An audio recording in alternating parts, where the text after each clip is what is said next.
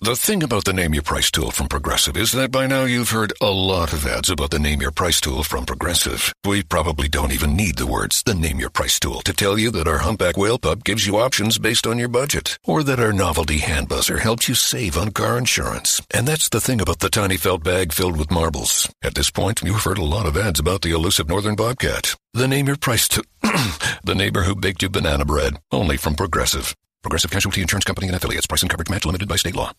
Here's 3 great reasons to get the new Samsung Galaxy S21 5G at T-Mobile. 1, it's free for both current and new customers when you trade in an eligible device. 2, T-Mobile's the leader in 5G coverage. So, 3, you can unleash 5G speeds in more places with your new phone. Get the new Galaxy S21 free at T-Mobile, the leader in 5G coverage. Phone via 24 monthly bill credits plus tax. If you cancel credit, stop and balance on required finance agreement may be due. Contact us. Qualifying credit and consumer plan required. See details at T-Mobile.com. You're listening to the Heroes Podcast Network.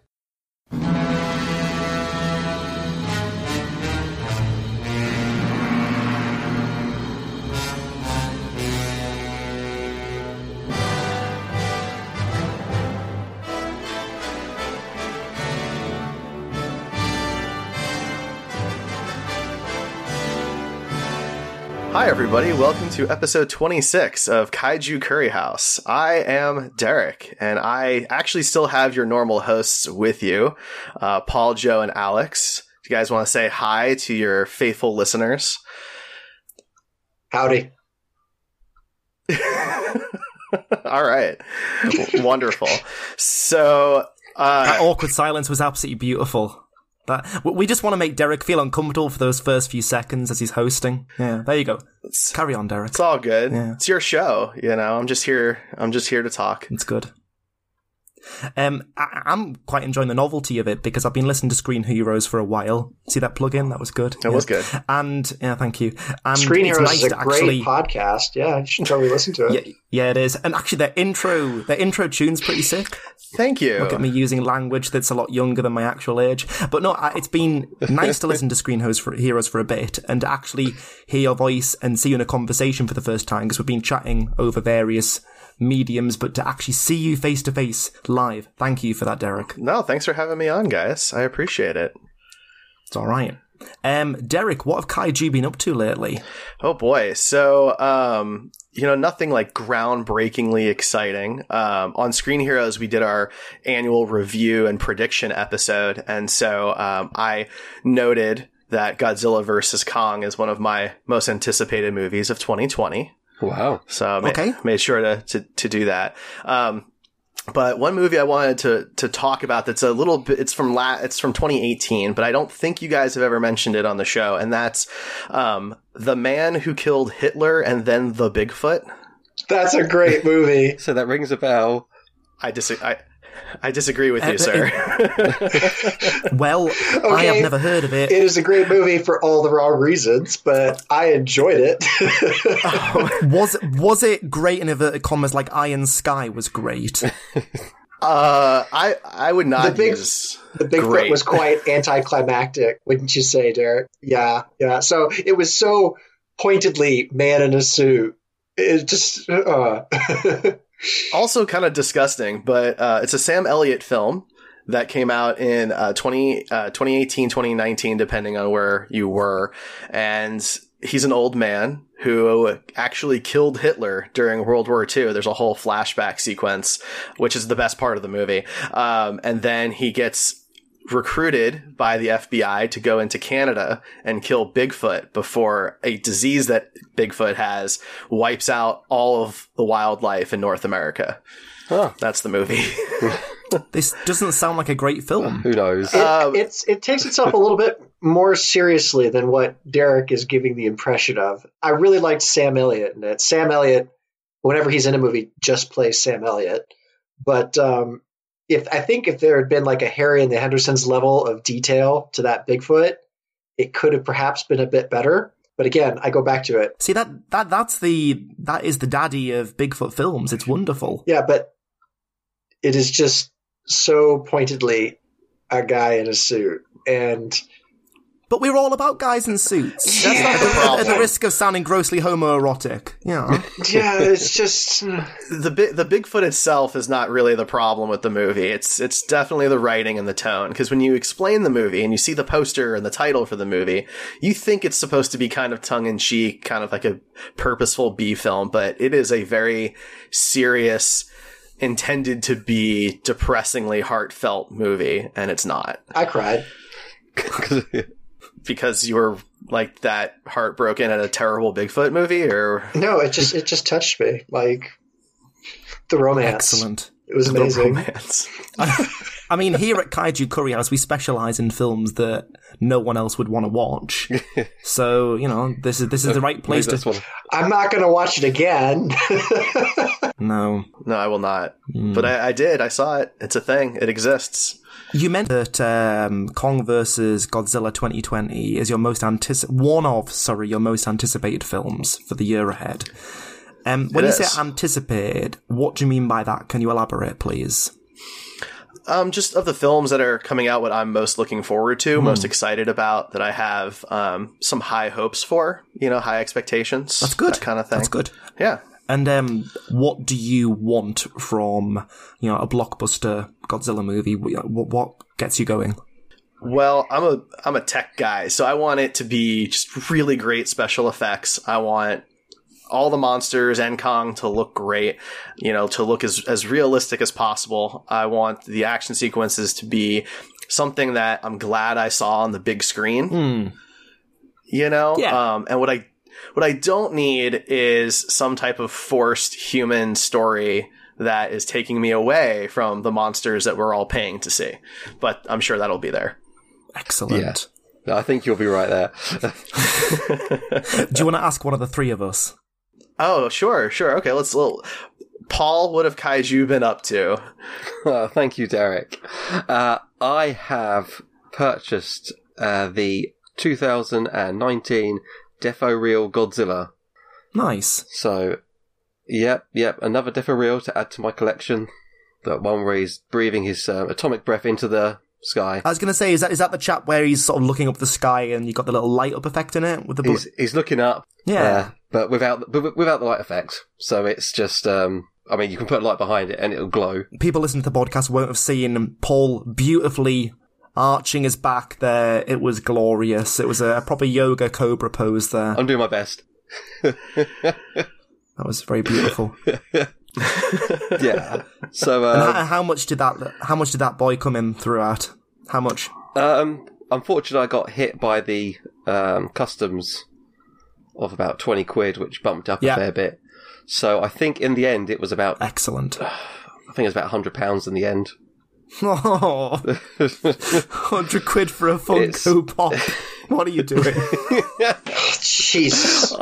No, we said we wouldn't call them that. I've paid that much. Yeah, Paul and I said that you wouldn't call them that. I absolutely paid $100 for a Funko Pop once. Okay, wow. Story. Which one was it? Which one? Rocky Balboa. Really? Okay, well, that's cool. That's a cool from character. The Rocky film franchise. Yeah, he's worth about double that. So what is he super rare? Because that seems he's virtually a kaiju. He is. Yeah, he and Apollo. I have Apollo Creed as well. They're both fairly rare. So Derek's from Philly, folks. This is one of these things. It is. It's a personal thing. So that was a tender moment. Thank you. It's a good movie. wow. Okay, I had no idea that they were that costly. Not usually. I do believe that. Oh, anyway, so yeah. Wow. Okay, so yeah, you got 2019 Defo Real. Yeah. Well, yeah, I've got my £100 Funko, and I am going to display it proudly. And it'll look awesome. Yeah, it will. It does. The detail up. is just fantastic. I'll do some videos for the YouTube channel, and I'll write a review for the site, and I'll get on that. I mean, I only mock so hard because, quite frankly, I pay that and more for the stuff that I buy. So it's I'd pay 100 quid for a Funko Pop Rocky Balboa. That's pretty cool. Yeah, yeah. He is one of my favourite kaiju.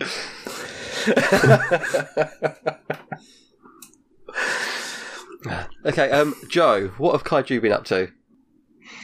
I have not purchased anything. I have not really watched anything, but I guess you could... Are you okay? Yeah, I'm still alive. I have been eyeing things that I don't want to spend money on, but I kind of do.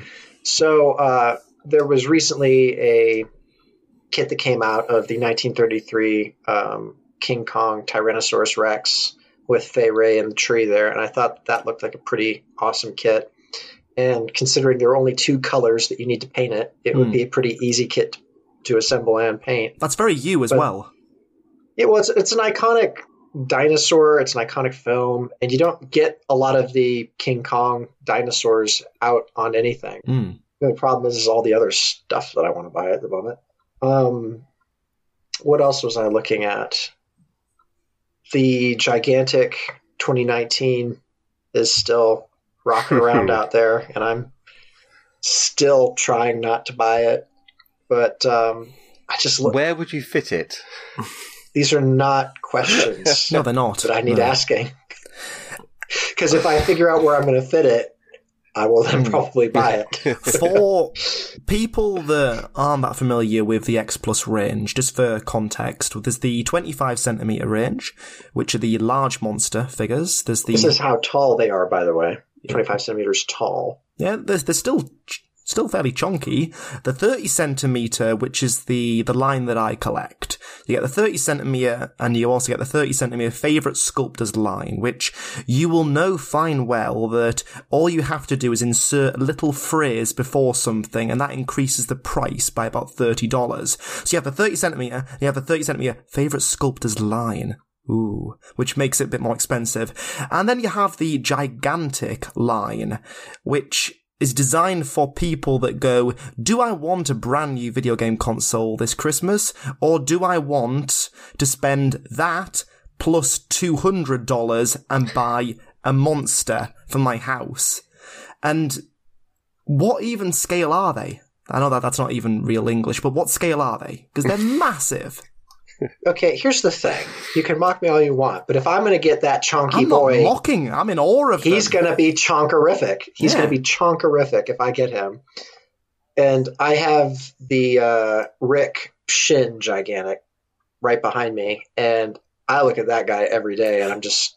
That is awesome sculpt. It's a work of art. It's amazing. No doubt about it. It is a work of art. That wasn't what I asked. What I asked was, what scale is it?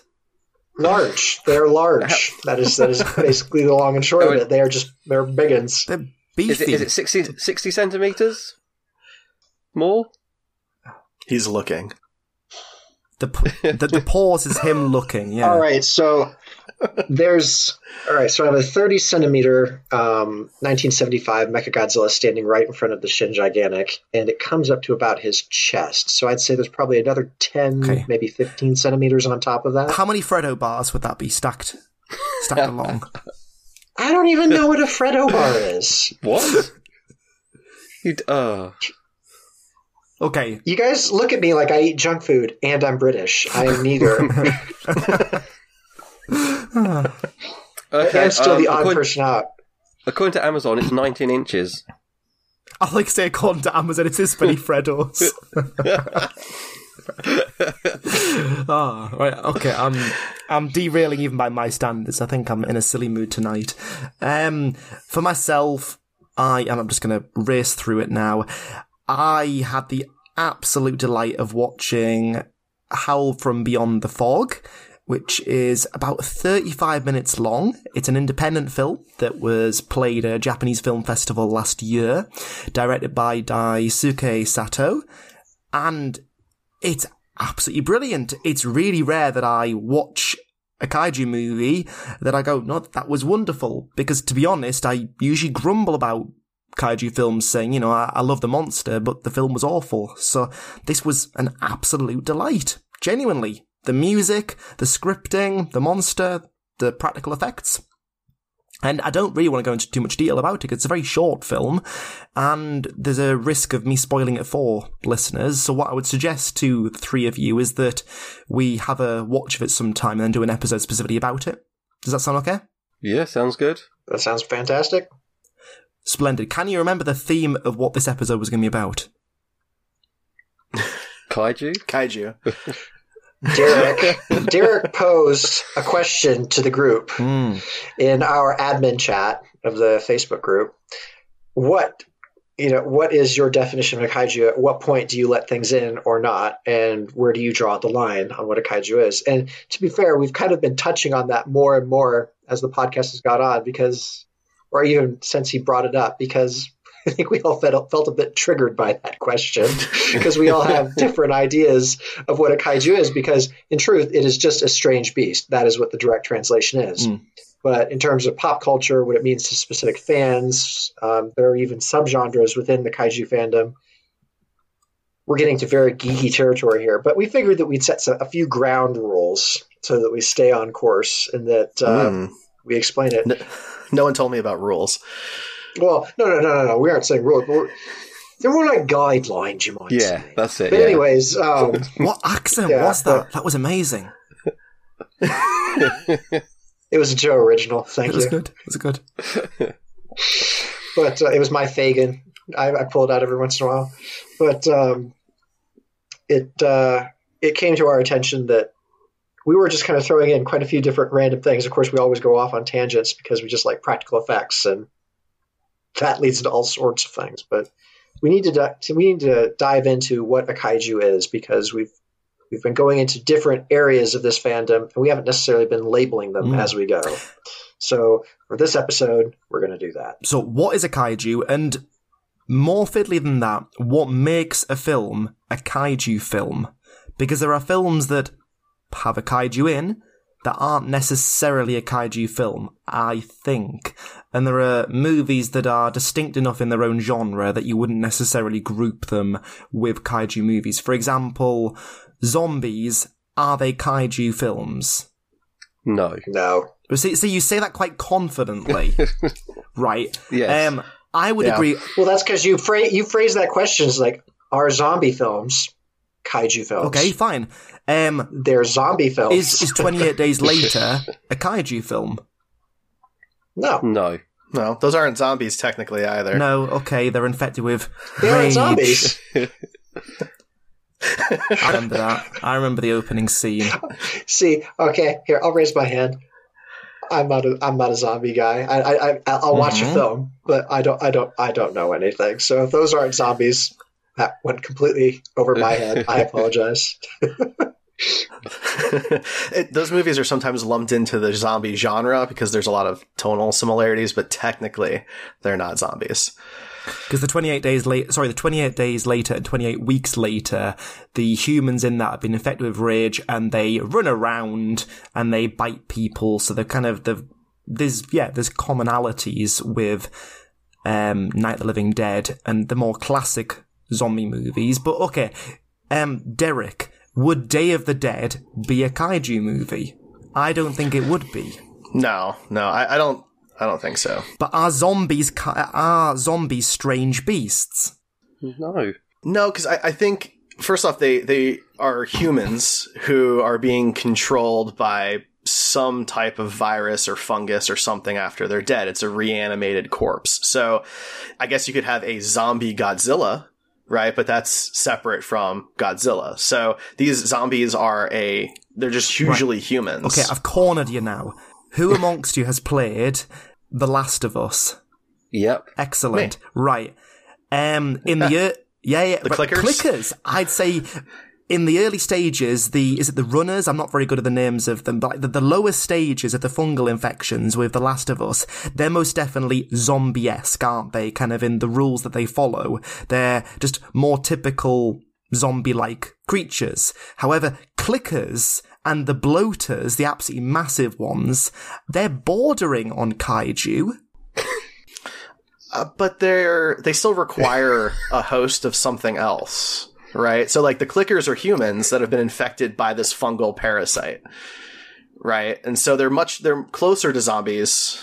Yeah, I can see where Alex is coming from though, because the clickers are at a stage where they're so different from being human that I wouldn't say kaiju, but they are.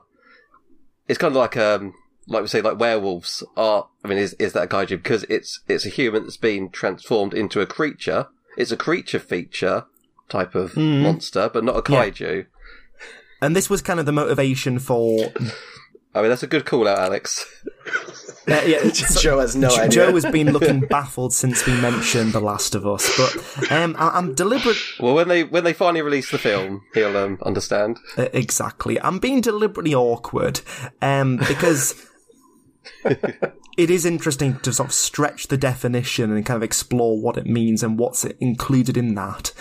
But I just think at the point in which a person who's infected with the fungal virus thing in The Last of Us, at the point in which their head is ripped open by the fungus, and their head is basically a giant fungus, that's kaiju territory for me. Oh yeah, it's gnarly, Joe. You're looking, yeah, it's gnarly stuff. Right.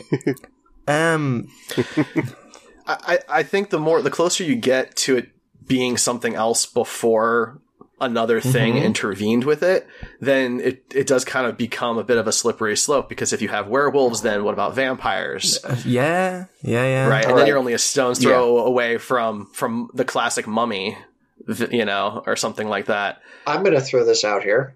We could dissect all day what we don't think is a kaiju, but I think if we all started from a commonality standpoint, what we do think a kaiju is, we could probably lead better from there. Thank you. Okay. Right. That's so good. Thank you for that. Right. Okay. So for myself, I think I've mentioned this in a previous episode, but for myself, a kaiju, it's a strange beast, so inherently not human. It can be humanoid, but not human in and of itself. It could be close, but we have that. It is singular, so it is one of a kind or one of very few. So it has that unique quality or uniqueness to it. It is inherently threatening or capable of doing great harm, because normally they're antagonists. And then more often than not, they are larger than your average human. So I think in the broadest possible scope, to appease fans in general, that is what we would normally look at as a kaiju. Would anybody disagree with that? Well, what I'd say is you've introduced the broad categorization. We will take our first break, and then when we return, we'll rip it apart as a theory. Sounds good. Now then, welcome back to Kaiju Curry House. We are joined by Derek, Joe, and Paul. Derek is our special guest from Screen Heroes, part of the Heroes Podcast Network. And Joe has been giving his pretty solid definition of what a kaiju is, because where it's very easy to disagree on what isn't a kaiju, we're starting off with common ground. What do we agree makes a kaiju? So, Joe, can you repeat for us again, in a nutshell? Right, because now I've completely forgotten what I said. It's a strange beast. It's larger than a human. Yep. Not human. It could be humanoid, but the stranger, the better, as I understand it. Unique has to be a strange creature. Or very few. Have I got this right so far? Yeah, we were talking about Bigfoot being an example. He's humanoid. He's close. He's definitely a strange beast. He's larger than average. I mean, we have that going for him. Podcasts ago, we included Creature from the Black Lagoon. He is fairly unique, larger, able to do grievous bodily harm. He is humanoid, but he is definitely not human. There are things like that. And then if you want to use Ultra Kaiju as an example, Pigmon, I think is the little guy with the bony hands. Pigmon, yeah. Yeah, so he is definitely a kaiju, and he is humanoid. He is maybe slightly larger, if not shorter than your average human. And, there are varying degrees to what they could be. Could you describe him a little bit more for people who don't know who he is? Right. Namely Derek? So... I assumed he was a Pokemon. He's Pigmon. I'm trying to include you, Derek, on this, this space. I appreciate it. So, guys, no gatekeeping. No gatekeeping. So... Is he like the man-bear pig from South Park, or... No, he's not that. He's not that threatening. So basically, I wish he was. So he's all right, Derek. So to just break this down, and so you watch Pokemon. I know you watched Pokemon, and you know what Psyduck was, like Misty Psyduck, right? So like Sure. In the Ultraman series, Pigmon is kind of like the Psyduck, but he's like this odd little character that follows around. So his hands, like he always keeps his hands like curled up with the fingers pointing down, like they're like folded in. His fingers point down. His wrists are like where you'd have a watch on your wrist, like that kind of points up towards the sky.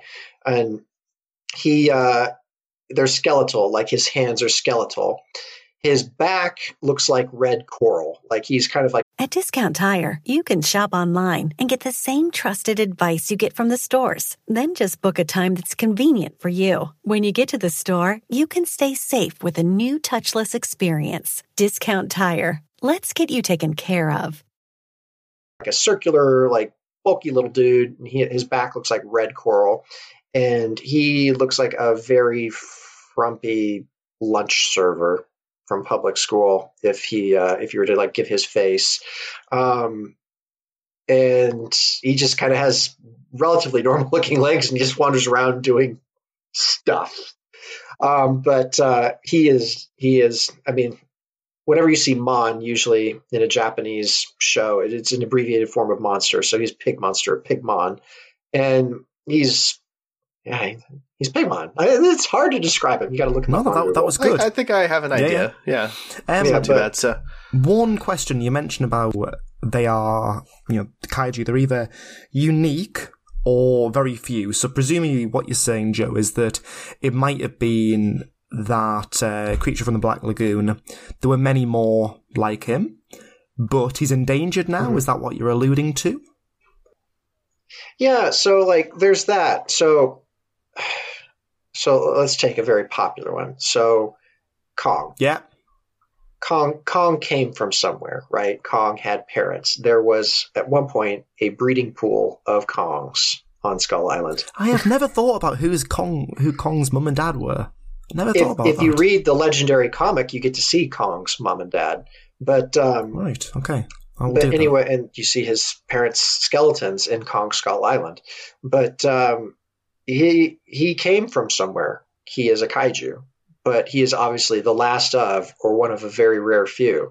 In the Legendary Pictures, version, Godzilla came from somewhere. They found the skeleton of another Godzilla at one point, and it was buried below, and the Mutos had taken it out. That was another one. So, but yeah, like they could be singular creatures now, or singular as we know them. But they are, I mean, like, so far as we know, like, the reason, like, I say this is because generally kaiju have names. Yes. It's like Gamera has a name, Godzilla has a name, Kong has a name. Like, we identify that they are, like, a singular character.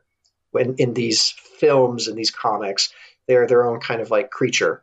So, like, the Hydra that Hercules fought, yeah, I mean, like, we would consider that a kaiju. It's rare and all that, but it doesn't necessarily have that pop culture status that a lot of the modern interpretations would have, because it is not, I mean, it doesn't have like that level of uniqueness. It was a Hydra. There were Hydras before in Greek mythology. They came up time and again, but there's only been one Godzilla, or, at least when we portray him, you've never seen a Godzilla come up against another Godzilla.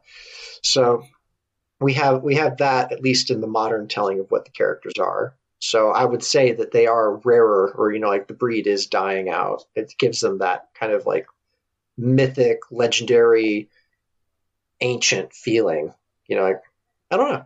No, it's interesting. I mean, certainly if you go back to episode 12 when I had Matthew Meyer on, he said that one of the distinguishing differences between yokai and kaiju, it's that yokai are public domain, because they're not licensed, whereas kaiju, specifically like Godzilla, that's a product, and there's a franchise behind that. For example, Dracula. Whilst Dracula's not a kaiju, okay, I'm slightly undoing my words here, but it's a character, and just thinking about what you said about them being unique, Joe, at what point does the kaiju be so numerous that it's no longer unique? For example, we all think that the Tremors franchise are kaiju films, but there's a lot of graboids. The first Alien film feels like a kaiju movie to me. But Aliens, there's that many of them. Is that just a sci-fi action? Does that make... Well, so I think there's two questions there, because I'm totally with you on the Tremors thing. But when you talk about Aliens, that poses a separate question of, if it's not from Earth, does it count? Ooh, nice. All right, so here's a question to bring that up. The counterpoint, so to speak. Ghidorah is not from Earth. Gigan is not from Earth. There are a variety of space kaiju out there. That's why all of Pacific Rim, none of them are really from Earth, but, right? I mean, Pacific Rim's kind of interesting because they were all genetically created to be what they are. Sure. We don't. The thing that I always loved about Ghidorah, and I think it's a missed opportunity, and I bring it up every single chance I get in the hopes that some director out there is listening to our podcast. Where is Ghidorah from? Is Ghidorah unique, or is there a planet of Ghidorahs out there somewhere? So if it's just an alien creature, and there are lots of alien creatures, aliens are just kind of their own genre within sci-fi. So where do you draw the line? So like there's, like the Geiger-esque alien, there's E.T. Close Encounters. That would never be called a kaiju There's Mork and Mindy. You never know. But we know E.T. is from a species because the big ship comes and picks them up. Yes. Right. So, but then you have movies like Starship Troopers or Pitch Black, where you have these monstrous creatures that if there was one, that would be a kaiju film, right? So do those count? So there's a term that you can throw out called creature feature, and it is a blurred line between that and a kaiju. Okay. So I know that there are lots of creature feature nights that feature kaiju films or dinosaur-esque creatures that are the antagonists, like Crater Lake Monster, for instance. Or Jurassic Park, presumably. Would that be a creature feature rather than a kaiju film? Is that what you're saying? I have a soft spot for dinosaurs and where they relate to the kaiju fandom. But they're not dinosaurs in Jurassic Park. You're right. They're hybrids. They have frog DNA in there. Henry Wu even said in Jurassic World, they'd look a lot different if we hadn't made them the way you wanted them to.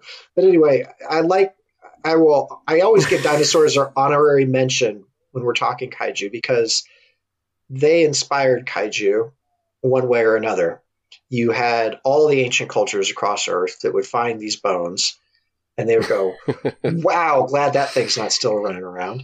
And then you had all of the folks that, once we had a little bit more learned, affiliates within these cultures, trying to put these skeletons together or whatever for curiosity's sake, they put them together wrong, come up with all sorts of strange things. But dinosaurs, they did inspire the creatures. Godzilla is obviously inspired by dinosaurs. He's a Stegosaurus and a Tyrannosaurus Rex from the interpretations that science had back when he was created. Kong, while he is not a dinosaur himself, on Skull Island, they are all thrown in there. I mean, the prehistory, again, the ancient nature of what a kaiju is meant to represent. I think, in a sense, whenever you have a kaiju appearing on film, they represent some part of nature or the natural order. So whenever you have an alien kaiju coming to Earth, you will also always notice that they are an antagonist. Whereas, like the Earth-based creature, that will again be reflective of some ancient origin, ancient ecosystem, balance in the new legendary films. But it does have, again, that kind of like lone warrior, whatever going out across the planet type deal to it. But dinosaurs, to get back to the original, like they're ancient, they are quite strange. There are very few things like them around right now, and they just run rampant through your imagination once you know that they existed. So I will give that an honorary mention that they are kaiju in a way, because they were the original strange beasts that every culture came upon. And all the myths and legends that have come up through the ages either came from them or animals which would be very similar to them in some respect or another. So rant, but I will include them via honorary mention. It's interesting. So then going back to Tremors and the Graboids, are there enough Graboids for them to not count? That's what I was getting at, because certainly I've not seen all of the Tremors films. Our resident enthusiast is Paul. Paul, are there any films where there's, a chunky number of graboids, where like there's just tons of them? Or is there normally just a couple that are in Tremors 2, when they start eating and reproducing, there must be, at least 20, 30 shriekers running around. Yeah. So there are tons of graboids in that film too, in any case. Yeah. And then in the third one, you've got a ton that are flying the blasters. Yeah, and I mean, they've been around since, before? Okay, so... I don't class Tremors as a kaiju. That's a monster movie, a creature feature to me. I don't say it's kaiju. But that's just me personally. I mean, we all seem to have our own... You don't say Tremors is a kaiju movie? I don't know. Definitely strange beast, definitely creature feature, definitely practical effects, though. It's a strange... Yeah, but I mean, to me, kaiju... When I heard the word kaiju, I always just thought it's a Japanese word. It's a Japanese genre of film, is what kaiju meant to me, rather than it being any particular type of creature. It was just, it's that type of film, more than anything. But then I met you guys, and you seem to be yeah, I hear that, saying that really a kaiju could be almost anything. It's very broad. I would include them. So the caveat that I'm going to throw out here is Gauss. Gauss? So, all right, so Gauss from the Gamera series. So, all right. There's a lot of them. In the original Gamera... All right, so in the original... Not in the original Gameras, but in the Guardian of the Universe films, you have 3, like the original Tremors film. But we find out that they reproduce asexually. And in the third Gamera film... Yeah, there's hundreds. You have how many at the end? Hundreds? Thousands? Yeah. So, and they're just flying towards our poor turtle guy. Anyways, like, those are kaiju in every sense of the word. They're weird, they're menacing, but it is a quirk of their biology that gives them that capability to reproduce quite quickly. So, all right, so Godzilla 98, just to throw out another one, he reproduces asexually. Yep. So we had 300 baby Godzillas at the end of that movie. Are we going to call him a kaiju? Of course we are, right? So it just depends. I mean, like, so do we pick and choose for the circumstance? Because that seems very loose. Well, I would say it's a way to give a new spin or a more threatening vibe to an otherwise familiar element. So how do you make something that the audience expects to be there more dangerous? You can't change that creature inherently, but how do you up the danger factor? You make more. But that's why I think the number of them shouldn't really be much of a factor. It needs to be more of them not existing in the natural world. Okay, that makes them a strange beast. But if we're going to do there's no that, real kaiju, right? You're making me sad. I'm not trying to. Are you a kaiju, Joe? Do you identify as a kaiju? You are a strange beast. Maybe. But I've been called strange more than once. Yeah, there we go. What I will say is the natural order. All right, we're going to take the legendary films now, because I have to say that each universe that has kaiju in it, like we have the Gamera, we have the Toho, we have the legendary. We have a couple now going, but in the legendary one, all of those earthly kaiju are part of the natural order. What Serizawa says in those films is that they are there to restore the balance, that they are actually agents of that balance. They may not necessarily be walking around the topsoil all the time where they can be seen, but they are very much a part of the original normal natural order. However, if you go back to the Toho universe, Godzilla was a dinosaur, which would have been part of the natural order, and fine, fair, but he was mutated by atomic weapons testing. So he has thus become unnatural. He has been, mutated. He has been changed by man. So again, this is kind of a philosophical thing. At what point do our interactions with the natural environment, when are they considered natural or unnatural?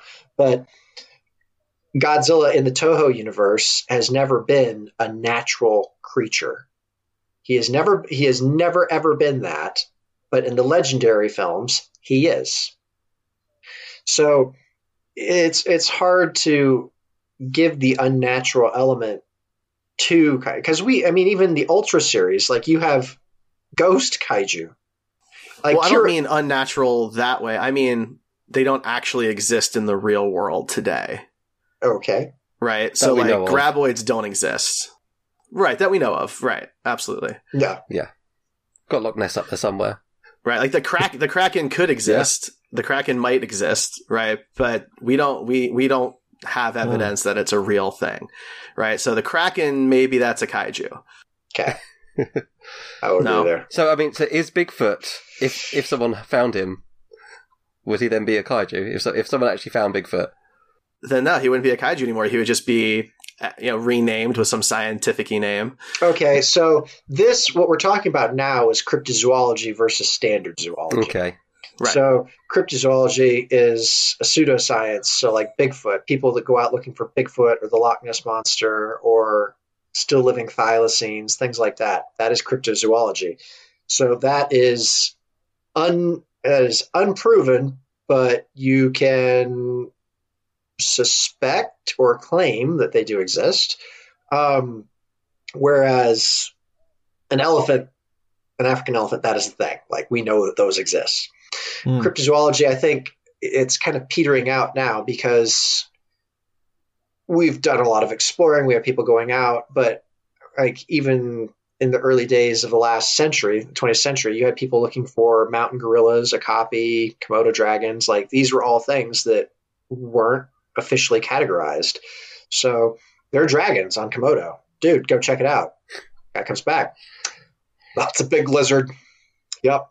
I mean, like, but once it becomes familiar, once it becomes categorized, does it stop having its fantastic qualities to it? So if we discovered a unicorn, hypothetically, like we know that unicorns, like the horse prancing, like one horn coming out, farting out rainbows, like we know that they don't exist. But hypothetically, if someone discovered one tomorrow, would it stop becoming a mythical creature? Yes. Yeah. If we found a phoenix, then it would be a real living, breathing creature. All right. And that's the whole point of mythology, is that we don't know what's true. I keep being stunned by just how big some of the giant squids that are found. Because you'll get a report, and squids, they're terrifying anyway. They live in the ocean and they've got too many legs. Squids are terrifying. Humboldt squids are terrifying. Like, seriously, like if you fall overboard, like you're going to get eaten by a number of squids. Like, they're terrifying. They're big. And then you look at like certain movies where giant squid feature in them, like sort of like a Jules Verne type story. And, you think, well, that's ridiculous because it's a ginormous squid. And then actually you look at the news reports, that's pretty big. Okay, it's not. I'm gonna blow your mind now. I'm gonna really scare you, Alex. There's a giant squid and there's a colossal squid. And how big is the colossal squid? Go on. It gets worse. They're colossal. I mean, some of these have eyes that are larger than we are. How many Freddos? No, they do not have eyes larger than we are. The eyes the size of your standard dinner plate. That's how big they are, but not as big as we are. But it is an interesting idea to like ponder, what point these creatures become less mythical, less kaiju-esque, and when they can be adopted. But we're speaking about this like they actually do exist. They don't. Thank goodness they don't. But it is fun to. What, giant squid don't exist? No, I'm talking. Colossal squid don't exist? Okay, Alex. I know you want to desperately be right. Colossal and giant squid do exist, but in universe, in the films that they are presented, these creatures do exist, and it's half the fun. That is the escapism, that we can watch these terrible, city-destroying events happen, and we can walk out of the theater and go, "Oh, yep, New York's still there, thank goodness," or Tokyo's still there, thank goodness, but or San Francisco's still there, thank goodness, but. In universe, those creatures obviously do exist, and some of them have been categorized for a long time. So if we want to take Godzilla Final Wars, which is A great film. Interesting film. Into account. Yeah, I don't know. But obviously, those creatures have been known and documented for a long time. Like, they have names for them. Like, when they're all popping up, when the Xiliens, start controlling them, they have them all named. Well, like, they know that they're there. They know of them. The kids playing with the toys of them. Oh, look, a real Angulus. That's just a throwback to Destroy All Monsters 1968. In the opening couple of minutes, the news reporter speaking quite casually, he's like, there's Anguirus and Gorosaurus and Baragon, and it's just going through the various names. And it's like, yeah, they're all on Monster Island and they're monsters. No big deal. They're there. And yeah, but they would have their own scientific names or their own designations at that point. They've stopped being a mystery. They are not a mystery. They are creatures in that universe. So to say that they would be a mythical creature to us, yes. To the people in universe in the films, no. Because that's the whole point. They're there. So, I mean, they could start out as a myth, and then you find out in the film that they are real. That adds some fun to it. But I think that to just say that they can only be mythical creatures from our standpoint would be true. I mean, they have to be. But inside the in-universe films, they can be mythic, they can be documented, they can be whatever. But they would have, I mean, you could throw out otherworldly, but a grand feel to them. There's something inherently different. That's a strange beast about them. Yeah, completely agree. And like, you can't identify them. Yeah. It's like The Host.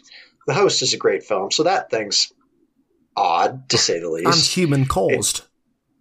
And human caused. So it's unnatural, but it is fairly unique. It is larger than the average person. It's capable of causing it is a kaiju film. Grievous harm. Again, you can give broad strokes because, again, at the end of the day, like if we were to take Godzilla as a character, we have Godzilla 98, we have the Toho Godzilla, we have the legendary Godzilla, we have the anime Godzilla, and they all have different stories for this character.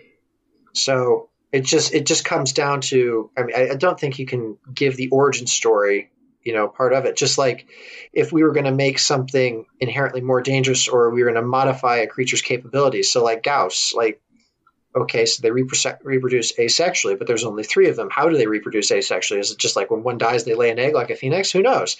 By the end of the third Gamera movie, there are hundreds. Yeah. Well, darn. I guess that goes a little bit faster than we thought. So aliens, or the alien films. So the xenomorph. This is a creature. This is an alien.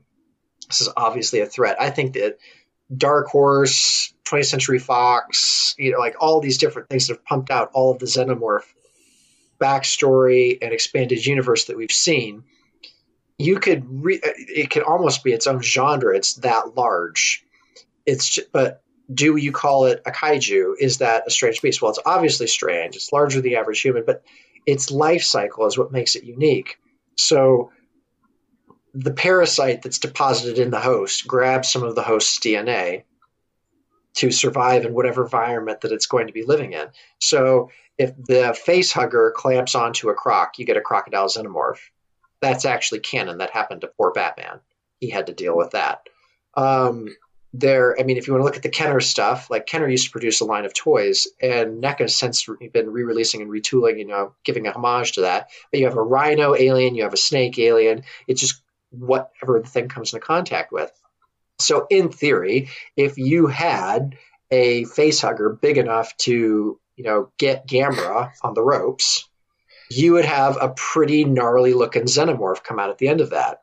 But is that an alien or is that a kaiju? It's kind of like the question that Derek posed earlier, whereas okay, a zombie bites Godzilla. What happens there? Is this now a zombie film? Is this a Godzilla film? Is it a genre-bending film? Like, where does it go? At what point do you draw the line? And I think that these are just plot elements where you have to look, and again, it has to be slightly generalized to get the feel of what it could be. Because if it was too easy to make a kaiju film, you would have issues because it'd all be the same. So like vampire films, and stop me if I start ranting, guys. It's been a long one already. But so vampires. So Dracula is the one that we all remember. That he's kind of like the big bad. We all know Dracula. So Twilight, that is quite different from Dracula, but at the same time, you have to kind of put a new spin on some things. Not that it always works for everybody who is not a Twilight fan, but you have to put a new spin on some things in order to keep it relevant, to keep it fresh. And so the kaiju genre has been around for, well, we'll just say that it's been going since 1925. Look at the reception to the anime from many of the Godzilla fans. Some people thought it was the best thing to happen to Godzilla. Other people thought it was an absolute crock of poo. I liked it. Yeah. I was lukewarm. Thank you for talking somebody, though. We will take our second break there, guys. Progressive presents an interview with your upstairs neighbor. My name's Barry. I live right above you. I don't host parties. I host after parties. They're like parties, only louder and nobody goes home. You can see right here I ripped out all the carpeting because it was holding me back with my pogo stick. Man's got a pogo. Oh, I'm a prankster. I'll grease up a soda can and then when somebody grabs it, boom! Progressive can't save you from your upstairs neighbor, but we can save you money when you bundle renters and auto insurance with us. Progressive Casualty Insurance Company, affiliates, and other insurers. Bundle discount not available in all states or situations.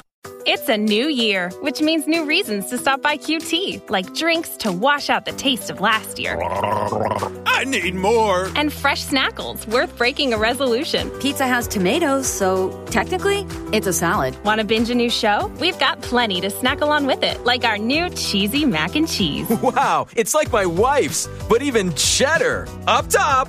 This is the time for new beginnings, and it starts at Quick Trip. QT. More than a gas station. Welcome back to Kaiju Curry House, the show where you take a lemonade every time Joe says cryptozoology. You take a lemonade every time Alex gets annoyed, and you take a lemonade every time Paul's quiet for 5 minutes at a time. Thank you. Passing over to Paul. What was that? Oh. It's true. It hurts. I get angry a lot in episodes. Yes, Joe mentions cryptozoology a lot, and you're quiet. Those are all statements of fact. Yeah, well, I mean, right, in all seriousness, listeners, I don't like to interrupt Joe's flow. No, it's a good flow. Joe had some sick bars there. It was good. In all sincerity, we have been trying to pin down exactly what a kaiju is and what the remit of kaiju films are. Would that sound fair, Derek? Well, because there is the conversation about what a kaiju is and what a kaiju film is, because a kaiju existing in a film, does that allow it to be in the subgenre of a kaiju film? I don't know. I like the fact that you say allow it, because I see all of us hosts tonight as the authority on all films ever. And if anyone disagrees with us, well, they're wrong, aren't they? And they're not real fans. I'm not going to go down the real fan route. I have strong opinions about that. But for example, we are the real fans. For example, one of the movies that had this conversation going was the 2009 Star Trek film where Kirk is on Hoth. What? And there's the giant You've monster. already upset people. You can find me on Twitter at the Star Trek Dude.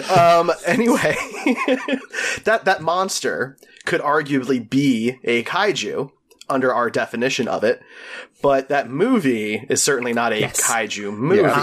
No, it is not. I agree with the flow that you're going with there, because Star Wars films are by no means kaiju movies. However, the Rancor is a kaiju. The massive beast in Empire Strikes Back, where the Millennium Falcon gets bitten Space by Slug. Yeah, there's the Space Slug. That's a kaiju, for crying out loud. And even the Wampas, they're borderline kaiju. No, you're shaking your head there. Is this an It Follows situation again, Joe? So I think the problem with the Wampas, though, is that, again, it kind of goes to the number, right? Because then are the Hutts No, kaiju? They're just an alien race. Why not? I'm going to get... Because the Hutts are just as strange to us, right? I'll throw one out. Okay. All right, I'll throw one out. The Zillo Beast. That was a kaiju. That was a specific Star Wars creature that was created to harken back to kaiju. So the Zillo Beast, which was in the Clone Wars cartoon series, is this ginormous creature. All of its, species was thought to be extinct. So we have a fairly unique individual, and they tried taking out by various means, cannons, all the good stuff. I mean, it is just totally a homage episode to this. The Jedi are trying with lightsabers, they're hitting it with lightsabers, crap, even this isn't working. So like eventually it is defeated, and Palpatine's like, let's clone it, because that would be a great idea, obviously. But that is a nod to a kaiju film within a Star Wars canon episode of a series. So if I was going to throw out like a non-canon, obviously not overt homage to kaiju, I would say the Sando Aqua Monster. That thing is freaking ginormous. It was the thing. It was the biggest fish when Obi-Wan and Jar Jar and I think it was Qui-Gon are going through Naboo's. There's always a bigger fish. Yeah. But and it ended with the Sando Aqua Monster. I don't think there was a bigger one after that. But it was funny to see that there was the OPC killer. There was the what was the one with the pincers around its mouth? I had it a few seconds ago.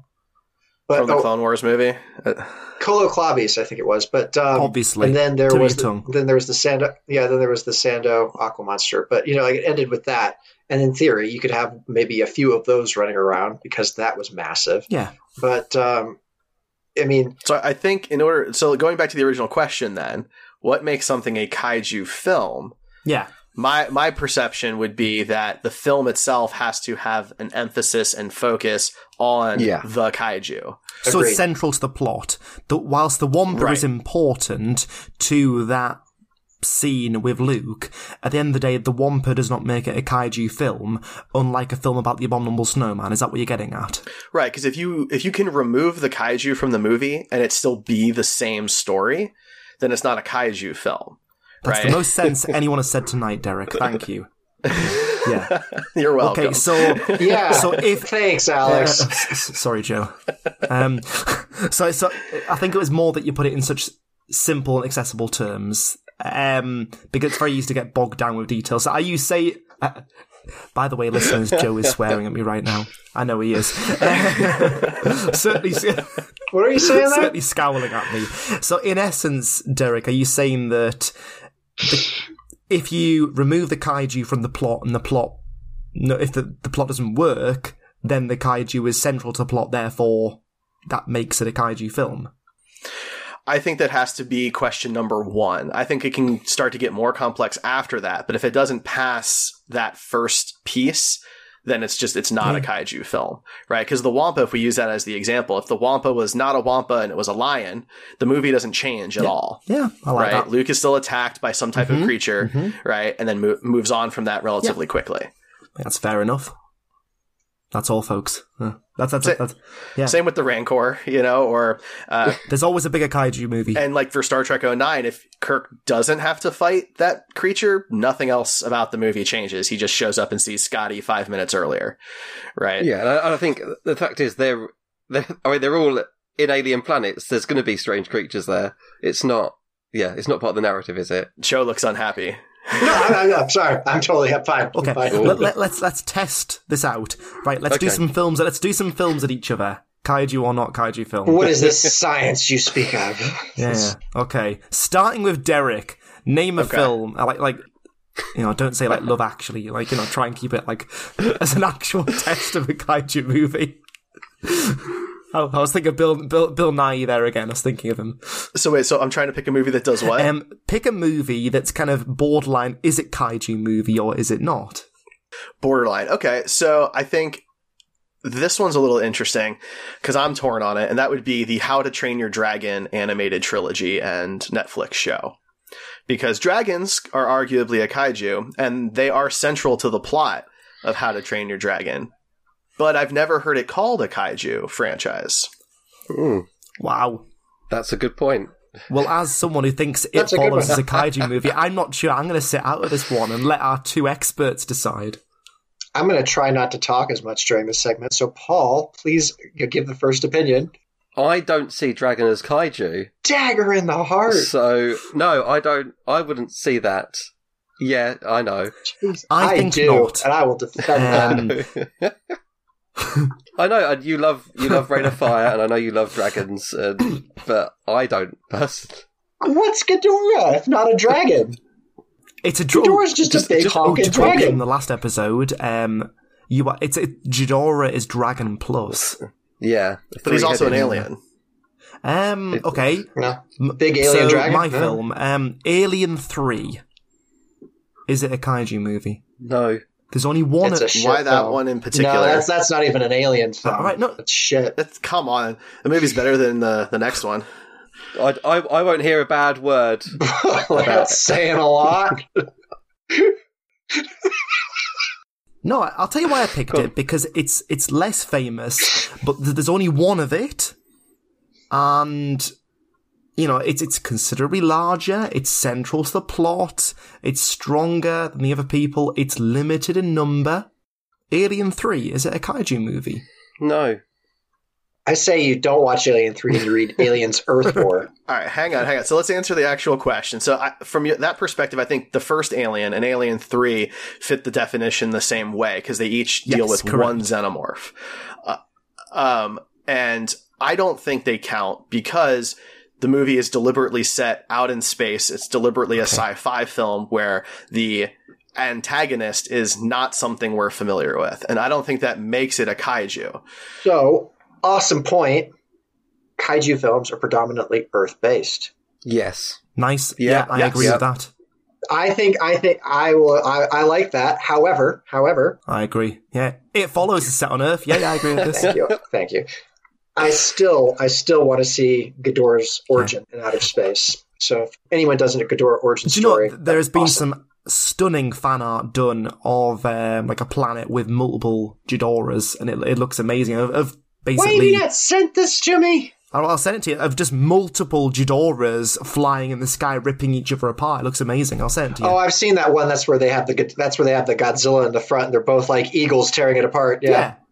The Godzilla's been picked up and pulled apart. Yeah. No, it looks great. Okay, so because the Alien franchise is set in outer space, whilst it ticks most of the boxes, it's not a kaiju film because it's not Earth-based. Well, because the central plot of it is that it is a sci-fi alien flick more than a monster flick. Do you agree with that, Paul? No, I do agree with that. I was just going to then follow on with Predator, set on Earth. Still not a kaiju film. That is an alien film. I agree. It is also because predators are very intelligent. They have an entire civilization, right? They have built starships and technology and things of that nature. So they're an entire sentient, advanced species. Okay. Again, this comes back to my point. They are not numerous, or they are, less populous. Yeah.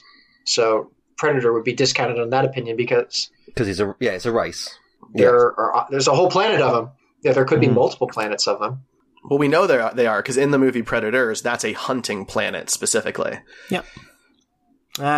Paul, pick a film to test against our formula, which is obviously absolutely watertight. So it doesn't seem to be working out that great at the moment, does it?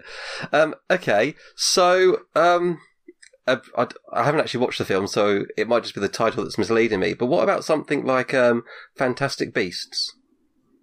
Which, going by the title, is going to be about creatures. The Harry Potter stuff? Mm-hmm. Yeah. Is that not about finding creatures on Earth? Strange creatures?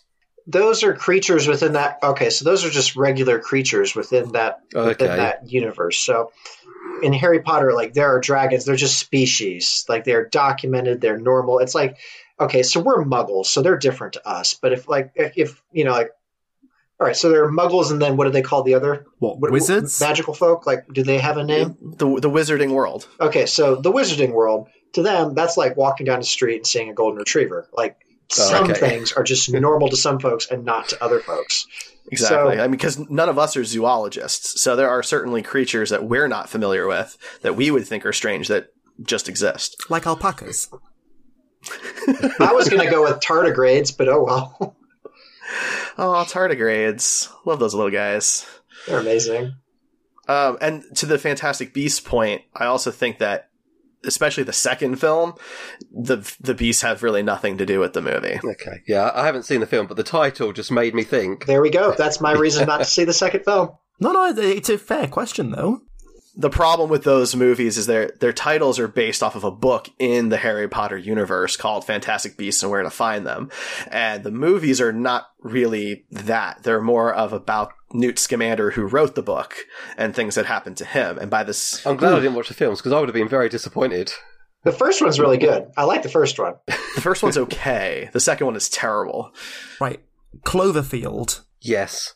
Yeah. Absolutely, Kaiju. That is obvious. Yeah, absolutely. Sequels are not. Exactly. 10 Cloverfield Lane is not a kaiju film because whilst I've not seen it, as I understand it, it's centered around kind of almost like a hostage situation because it's centered around like a family and a hyper paranoid character. It's purely human based with the kaiju in the background, but it's really centered around the thriller, isn't it? Have I got that right? I've not seen the film, by the way. But if you remove the monster, that story can't happen that way, right? You could have just had a terrorist attack on the background, like replacing the Wampa with the lion. Could you not just replace Clover with some other kind of threat, and then I think Clover's quite central to that plot. Okay. I don't think many terrorists could rip apart the Statue of Liberty like that. Well, Clover isn't in that film, right? But you said 10 Cloverfield Lane is not a kaiju film, Joe. So why? Because I haven't seen that, so I can't be 100% sure. You're being really mean to John Goodman if you call it a kaiju film. Why? He's not a strange beast. He's a good actor. That's mean. See, that's mean. That's mean. He is a good actor. I like John. We're not referring to him. Oh, I think 10 Cloverfield Lane. I think that was a thriller that had maybe 5 minutes of science fiction tagged on to the back end of it. If you took the back end of it off and just let her escape, and that'd be the end of the film, it would have been just as good a film. Yeah, if you went into that film expecting to see kaiju, you'd be very disappointed. Yeah. Well, and that's fair. I mean, but I don't know if being disappointed is a disqualification. No, but I should say, I mean, that film was made... Star Wars fans disagree. The film wasn't made as a Cloverfield film, was it? So it's very difficult because you think, well, okay, so they added, as Joe said, 5 minutes at the end to make it part of the Cloverfield universe. Perhaps 5 minutes, yeah. Yeah, it was, and I mean, did you even see? Did you just see a spaceship? I can't even remember the end of the film. You see a creature at the end, which she has to kill, like through some means or another. But you see a creature at the end, okay. But it is just like generic bad alien. Yeah, I mean, the film's revolving around. Is there actually a creature out there, or is he mad? There you go. I've got one. I've got one that bends all of it. It's kind of like, all right. So Super 8. Oh, haven't seen. I'm trying to remember that. Yeah, I missed that one. Okay, so Super 8. Super 8. All right, it's a great film, by the way. And it's very balanced. So what we have here is we have your typical Spielberg-esque family, drama. We have a dad and his son, and then we have girl and drunk guy. And mom of dad and son was killed accidentally by drunk guy, and then the son and the little girl of drunk guy, they kind of go for each other. And they like making little Super 8 films and whatnot. And then one night there is a government train which derails while they're making a Super 8 film. And something gets out of that train and starts running amok in the town. It is large, quite large, like 2 stories high, carnivorous. It tunnels around the town, and it's just generally not friendly. However, it is sentient. It is an alien. And by end of film, it creates its own spaceship and leaves Earth. And it kind of disqualify it. Yeah, but it's the only one that you see in the film. Yeah, but the only difference between that and E.T. is that E.T. didn't build his own ship. Someone picked him up. It's actually like very angry buff E.T. actually. Like if E.T. was too... It's a really good film. It's a really good film. I recommend watching it. I wasn't going to call it a kaiju film. I wasn't going to call it one, but it does have elements from both sides. Yeah, elements maybe, but I mean, to an extent, but I don't know that temperament or action that the thing takes, is that kind of thing. Because a human can go through and destroy a bunch of stuff too, right? So I think that if it's sentient and it built its own ship and went home, that's not kaiju. No, yeah, I will agree, and I think that it isn't a kaiju film, but it's really like the last arc of the story. It's like the last 20 minutes or whatever that we do start to find out, okay, it is intelligent. That became a part of the story. So like the first 40 minutes or whatever, I don't recall just how long the film is, but you could take it like, oh wow, like this, mysterious government, clandestine creature is running amok in our town. And it is quite central to the plot. It is singular. It is large. It is doing harm. It is quite unique, blah, blah, blah, blah. But then you find out, oh, well, it's an alien and it is sentient. And then it goes. It's a nice twist. Yeah, it is a rather interesting twist. And one of the really lovely things about it is like it understands you through touch. It's like telepathic in that sense, but it has to be touching you. So when it picks up one of the kids, and the kid's just like, we just want to help you go home or whatever. It's like, oh, and it sets them down. And then you find out like the whole reason that this thing is so grumpy is because it's been being tortured by scientists for ages. Wow. So yeah, it's just we have to wrap up now, guys. I'm afraid. Wait, can I ask one more? Oh, I had one more as well. All right, go on, come on. Deep Blue Sea. No. Yeah, they're just sharks. They're just sharks. But they are genetically modified. They're smart sharks. Just sharks. They're smart sharks. They can swim. They can swim backwards, which is not true. They can kill Samuel L. Jackson. That's a kaiju, right? That's virtually kaiju versus kaiju. Yeah. That was like one of the best shock deaths of my young film watching. No, it's stupid, but it's a great movie. What was yours, Derek? You Ate My Bird. And this can be either the original or the 80s remake, but The Blob. Creature feature? I mean, yeah, it's definitely, yeah. Because it is a creature feature, no doubt, right? But is singular. It a kaiju? It's singular. One thing, right? It doesn't. It's not. It doesn't build a ship and fly away. It doesn't have a civilization. There is a kaiju that is in the Godzilla the series universe, and it is a creature. I want to say that it absorbs technology or something along those lines, but it is like a nano-esque creature, and it keeps absorbing things, or it is like some kind of like blobby organism, and what it's doing is it's absorbing. It's getting bigger and bigger and bigger and bigger. Actually, I think it was like nanobites that were meant to be eating garbage. It just starts eating stuff and just gets bigger and bigger and bigger, but it has no real form of its own. If you took the nanobites out and put in the biological element, you'd have the blob. But they did that. They did that in Godzilla the series. So what do you guys think? I personally wouldn't view him as a kaiju. What is the blob's origins? I don't think we ever learned them. I think the 80s remake implies that it's of alien origin. Yeah. I was going to say, but in the original film, I'm trying to think back, because the farthest back I can remember is when it's in the doctor's office, because it was on a guy's hand.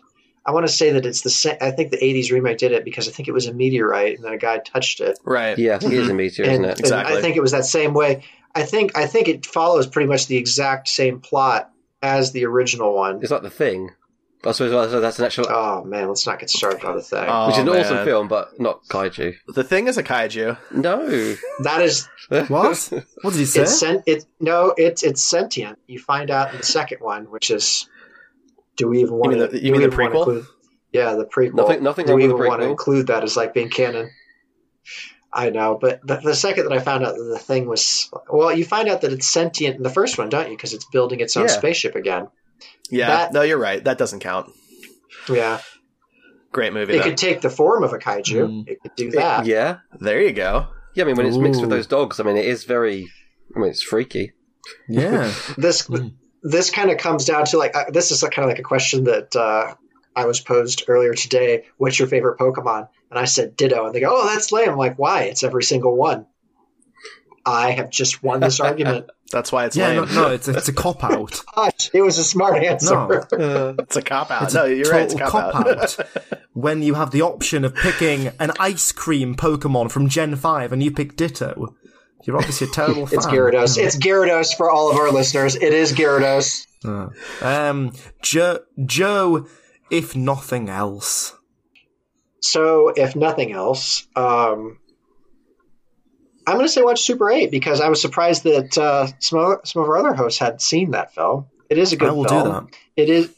It is quite interesting, and it has some feel-good moments, some genuine horror moments, and it's quite funny in places. I think it's a very balanced film. It's kind of like Goonies meets E.T. meets Monster Squad. So, there you go. Yeah. Paul. Okay, if nothing else, unrelated to everything we've been discussing tonight, I put a tweet up about my lovely Ray Harryhausen, The Lost Movies book, and John Walsh tweeted and said, glad you got the book, please leave a review on Twitter to make sure, people find out about it. So I'm just going to ask any of our listeners, if you got the book for Christmas or you've bought it, I'm just going to echo what John said, and please go on to Amazon, leave a positive review, just so that people can find out about it, because, we want people to learn as much about Harryhausen because he was awesome. Absolutely, yeah. We interviewed John Walsh for a special episode. It was episode 17, where John Walsh talked specifically about his friendship with Ray Harryhausen. It was an absolute delight. If you don't use Twitter, you can actually you can review on Amazon. There we go. Derek, if nothing else. If nothing else, I'm going to recommend a movie that is arguably a kaiju film, but I think flew under the radar for a lot of people. It's the 2016 movie Colossal, starring Anne Hathaway and Jason Sudeikis. Yeah. Yes! It's like tangentially a kaiju film, but I think it's actually really well done and worth watching. It's a great movie about toxic relationships. It really is. It is. Yeah. And there's at least one kaiju in it, maybe kind of two. Yeah, absolutely. There are kaijus and there are mecha. This is where we get nerdy. It's absolutely worth your time. It's a really, really good film. I watched that recently and I kept being interrupted by my son who was waking up through the night. And it's good enough that I persistently went, no, I will come back downstairs and turn it back on and rewind 5 minutes, because normally I watch half an hour of a film and then my son wakes up and then I go, you know what, I don't want to watch the film. But Colossal, it's great. I really recommend it. So yeah, good shout there, Derek. And for myself, if nothing else, watch 1954 creature feature Them, which, after discussing with you, I feel that Them is not a kaiju movie, because there are so many ants, but it is definitely a creature feature. It's hard not to find a lot of ants. Usually where there's one, there's more. That's just kind of like the anti way of doing things, yeah. That's their thing. This has been a slog of an episode, guys. This has been a journey. Wagner's Ring Cycle was less long than this. But it has been amazing. Thank you so much, Derek, for joining us. Yes, thank you, Derek. Thanks for having me on, guys. It has been good. And I look forward to recording with you guys soon. Take care. Keep it kaiju, folks. Thanks for listening, everyone. Thanks for joining us at the Curry House today. We hope you enjoyed it. If you did, consider subscribing or giving us a like. And if you want to get in touch, you can do so at UK Kaiju on both Twitter and Facebook. Thanks very much, and keep it kaiju.